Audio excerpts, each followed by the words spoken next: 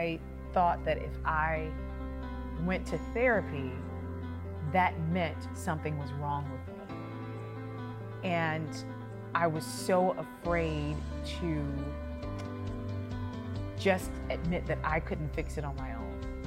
Some things are major enough for you to not suffer in silence. And it doesn't mean you're a weak person. I'm Jessica, and I'm on a journey. Like a lot of us, I struggled with my weight, brought on by using food to fill every void, every worry, up to 270 pounds, all as my career in TV news was taking off. But when the weight led to high blood pressure, I had to make a decision to fight, to forgive, to love myself from within. We're all on a journey, and there's power when we share the lessons along the way, so we can all decide to live. I'm Jessica Larche, and welcome to Decide to Live, the show and podcast where we talk to people about what they're learning along their journeys and how we can all use that wisdom to take a step further on our own path. Well, today we are talking about mental health and my own experience with anxiety, how I learned that it was linked to my own emotional eating struggles, and about a panic attack I had on the air that I was sure was going to ruin my career and my life. So today's guest is one of the angels that God sent along my journey, my therapist, Dr. Robin Nottingham. You cared. Oh. And I was not just someone sitting on your couch. Right. I told you, you were motivated, you did the work. But you cared. Yes, that's why I do. I believe it's my calling. The calling is something we feel that we were destined to do and we were put here, and it's our purpose. And I just thank God for patients like you. I do. I thank God for you following your calling, because it is your calling. Bless your heart. I was very reluctant to go to therapy. Right. And I remember. my fear in going to therapy was that I would walk in a room and be judged. Oh, goodness. And that's what happens. We just tell ourselves, and nothing further. Nothing could be further from the truth. Surely we can. We don't. Not everyone all the time needs to run to a therapist. But if we're having something that makes us uncomfortable, why not get some support, assistance, and relief? Why not? Some things are major enough for you to not suffer in silence. And it doesn't mean you're a weak person. We have to be more self-loving, self-accepting, self-nurturing. So the embarrassment about mental health is just a big deal nationwide. It's just a big thing in terms of the stigma. However, I think people are getting wiser and they're realizing that why suffer? And if there are resources out here to help us, why not utilize them? I thought that if I went to therapy, that meant something was wrong with me. And I was so afraid to just admit that I couldn't fix it on my own. I don't understand how people think they can do that any more than they could fix their heart if it was broken or if it was damaged or injured. You saved my life. Oh, no, you did. Jessica, you were motivated. You did the work. You listened. You would come in and take notes and actually go home and do what we talked about. The progress you made was just unbelievable. And you did it in a short period of time. It didn't take you long. Well, it seemed short to you, but it seemed like a long time to me. Well, but considering the change you made, and you tell, that's your story to tell, where you were and where you are, because you're definitely living your best life now. I know God used you in a mighty way to help me live out so many dreams that I've had. When that episode happened, I did not know how much longer I was going to be in TV. I lived in fear that I was going to cause a huge embarrassment for myself, for my family, for my station. I told hardly anyone. The episode happened in March of 2011. Okay. I had been in Hampton Roads working at the station for about a few months. Right. I was struggling with my weight. I had not started on my journey yet. I was still just eating a lot of stuff that day. Mm-hmm. And I had 2 or 3 large cups of coffee like this, each with about this much sugar in it. Wow. And on top of that, I may have been around 250 pounds at the time. I was aware of my weight, but I was not aware of how the food was affecting my body. Right. My blood pressure must have been insane that day. I can only imagine. And so I hear over the newsroom speaker, Jessica, we need you to the control room. You're live in 2 minutes. And I run up the stairs to the control room and they say, okay, you've got 30 seconds. And I couldn't catch my breath. My heart starts pounding so much to where I feel like I can hear my heart. And then I hear 5, 4, and I'm like, Jesus, help me. I can't get my breath together. And then I was alive.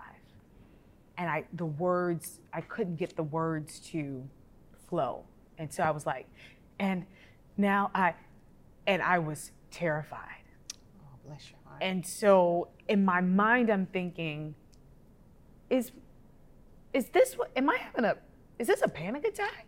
I was trying to navigate out. Right. And I remember when it was over, I was sweating and I ran down the stairs and I just couldn't let go of the moment. I kept reliving the moment over and over again. And so I would find myself doing regular everyday things. I'd be driving to the store. I'd be like, what's happening? Is it happening again? And then I would go get ready to do a live report. And it wasn't so much that it kept happening. I kept living in that one moment. I thought my career was over. I could not go to work and not be afraid, living in that fear box, that moment would repeat itself. It kept reoccurring. Mm-hmm. And experiencing what we call the anticipatory anxiety. Mm-hmm. You were anticipating it may happen again. Mm-hmm. That's a perfect example of how the mind and the body work together or are interdependent. Mm-hmm. And so I kept cutting off my world. I kept making my world smaller and smaller. Yes. And it was just reliving the moment in my mind. Your whole nervous system mm-hmm. was wound up. When we feel that physiologically, then mentally, psychologically, we say something bad must be happening because we don't know how to discern. Physically, if we get really, really worked up, physically, something happens and our body gets into this fight or flight mode, oh Lord. Then what we do is the source or whatever comes our way at that moment, it can be just the color blue.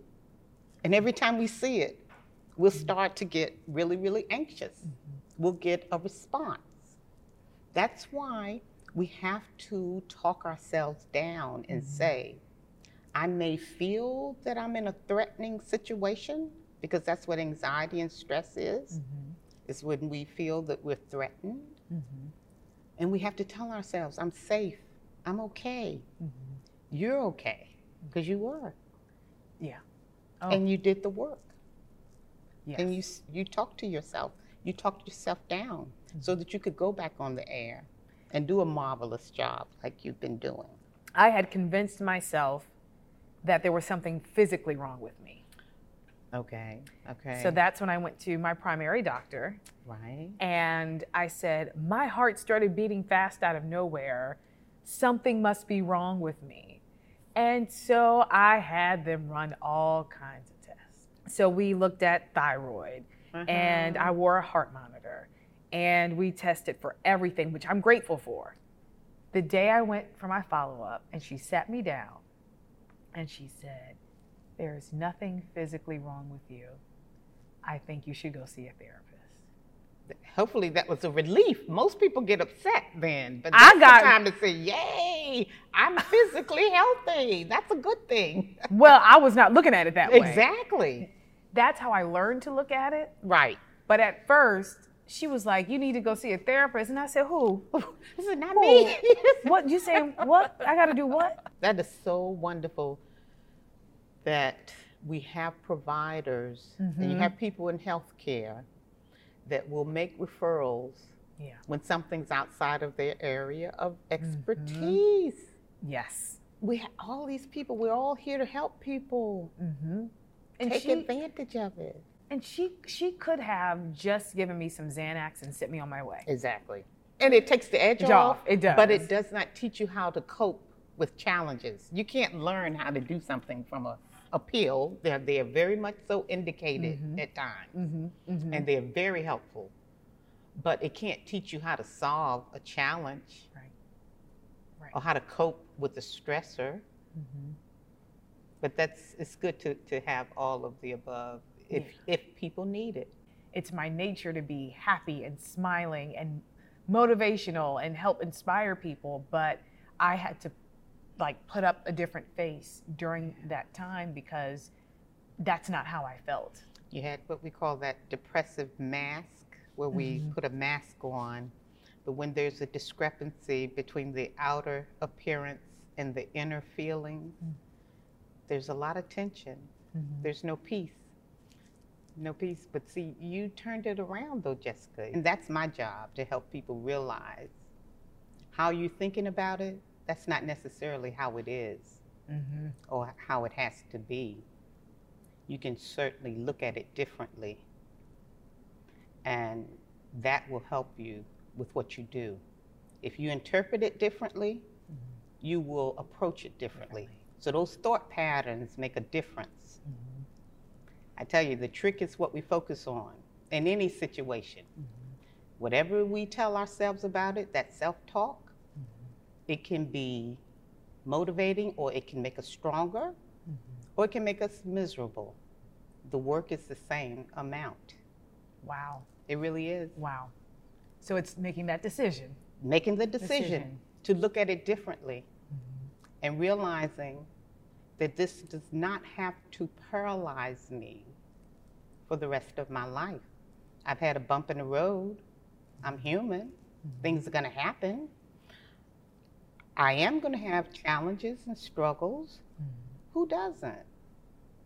But if you see it as something that has to be the final say-so about your life, as opposed to just one little bit or one little episode or bump in the road, however you want to see it. It doesn't have to be the end result. It's the end if you make it the end.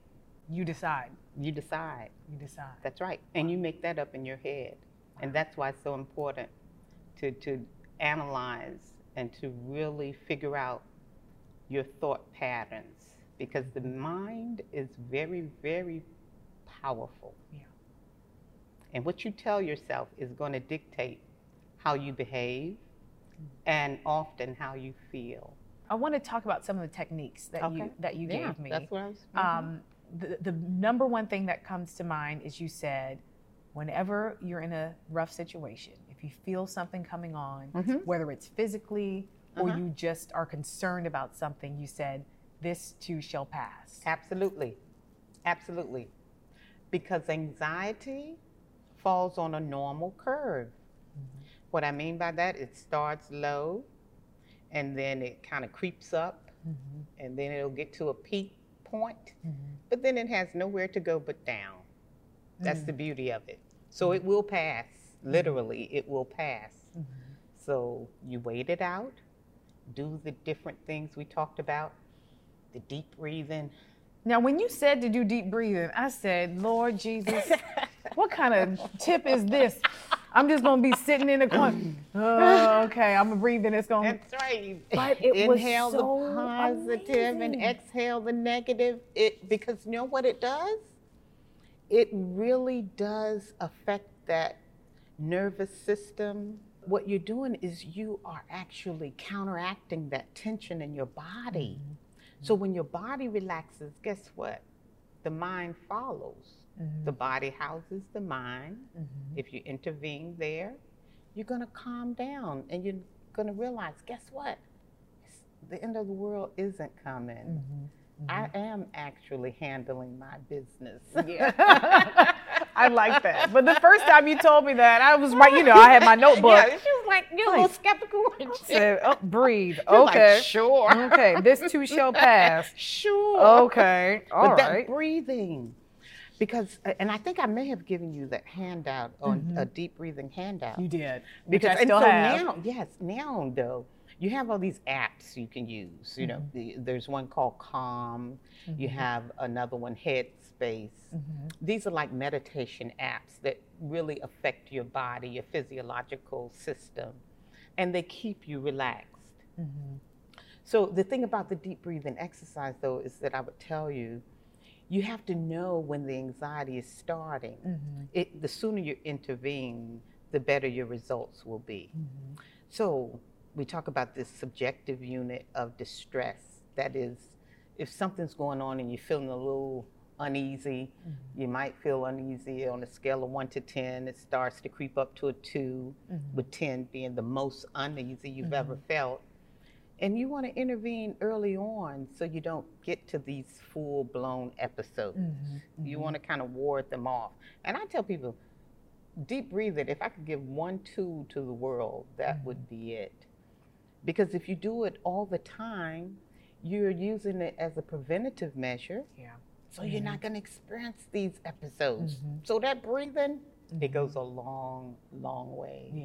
You helped me understand that the emotional eating that I had experienced my entire life up until that point was a coping mechanism that I was using when I would get nervous about things. There you go. And I had not put them together. I just thought, oh, I eat way too much. See, that's one of those examples where a trained professional can help you make that connection. Because everyone has something they go to when they're stressed. Yeah. And we can have healthy choices or unhealthy ones, right? So you're using the eating, but you weren't aware of the fact that it was a soothing mechanism for you. Yeah. And making that connection changed everything. Wow. Because then I understood what was the root of why I had times that I would sit in my bed and eat a 10-piece box of chicken and an entire key lime pie. Bless your heart. It made sense because, again, I analyze things and I like to know, okay, why, what's going on? That's the journalist in me. I want to know, why does A plus B equal C? Right. And you helped me uncover that to say, that's why. I'm not just sitting up here eating my life away. There's an underlying, coping mechanism that when I get stressed or when I'm not perfect or, when I feel that at a 2 and a 3, I distracted myself with food. And the food is comforting. It's comfort eating. And that's the problem was after you eat the comfort food, you are no longer comforted because there are consequences that make you uncomfortable.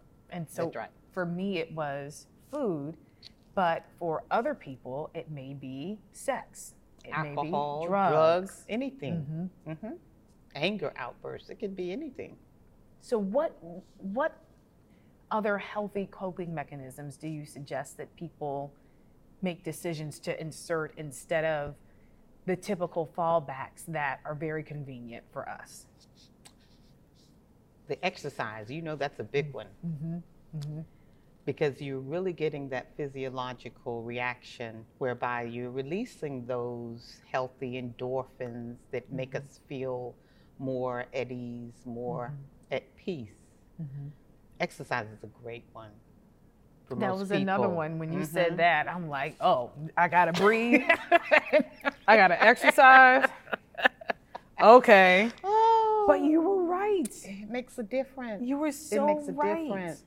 One of the other big things you said was you have to do what you're afraid of. Yeah, confront it. You have to confront it. It takes the sting out of it. Yeah. Yeah. And you said if you keep avoiding it, You continue to get more frightened. It strengthens your fear. The avoidance does. and so Aw. knowing that, I'm about to make you cry for real. I know. Stop. I We was said going- we that's why would we say have tissues back we said here. We weren't gonna cry much. We Well, can cry a little bit. We can't cry a lot. Grab the Jessie. tissue because I don't think I've told you this. Let me explain. I know. Just So it had always been a dream of mine to anchor. When that episode happened, I had convinced myself that there's no way you'll be an anchor. That doubt, no way you're going to be an anchor now. Give up on the dream. And you said, this too shall pass. yeah. You know, the deep breathing, making Right. sure I was moving my body. I didn't have to set some major weight loss goal. Right. Just moving my body. I said, okay, I'm doing the work. You gave me scriptures to Right. make sure I was reading scriptures. It's like, okay, I can do this. And then my news director, as I'm working all of this stuff out internally, nobody at work knows. My news director says, do you want to fill in anchor? Wow. I said to myself, Jesus, this is too early for a test. And so in that moment, I had a decision to make. The doubt was so loud. You can't do it. All the negative self-talk. That I tell you, we It can be our was own loud. worst enemies. It was so loud. It said, you still working through this anxiety thing. How are you going to sit up on a desk? How are you going to do that? It was so loud. But then I felt God whisper, try. Just try it. Face your fear. There you go. Try. If I had not said yes, I would not have stayed in television because Right. my fear would have grown. Mm-hmm. I would not have been later promoted to morning anchor, I tell you. which means I would not have been around in Hampton Roads to connect with my husband. There you go. And see, you're a believer, so you were listening. You were listening, and I think you know when there's divine intervention because you're very spiritual, and we need the spirit, the mind, the physical. We need it all to work together. We do. Yeah. We And do. look at there. Oh. And beyond as an anchor. Look at this. This is your thing. Look at you.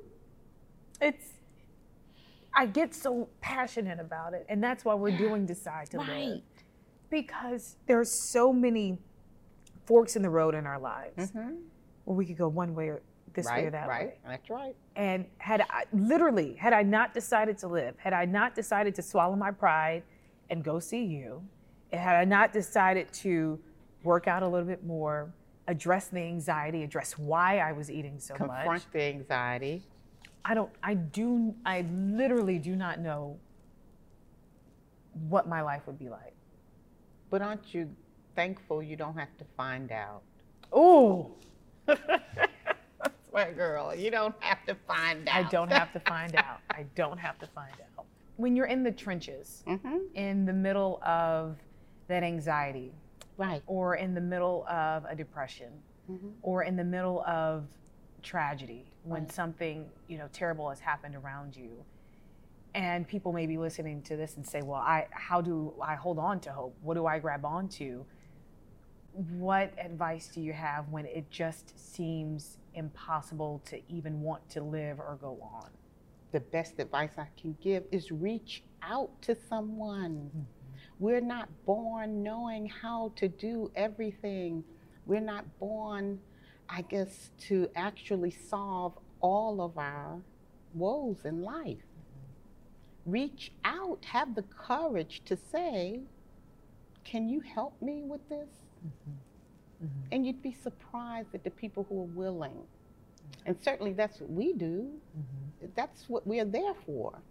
We have no qualms about going to our doctors when we're having a pain in our chest and our arms and our legs, but when our heart hurts because we've experienced the loss, grief, we've experienced a breakup, we've experienced the disappointment, or we have the stress of balancing family and work life, we figure we're supposed to just magically know how to navigate our way through all of those challenges.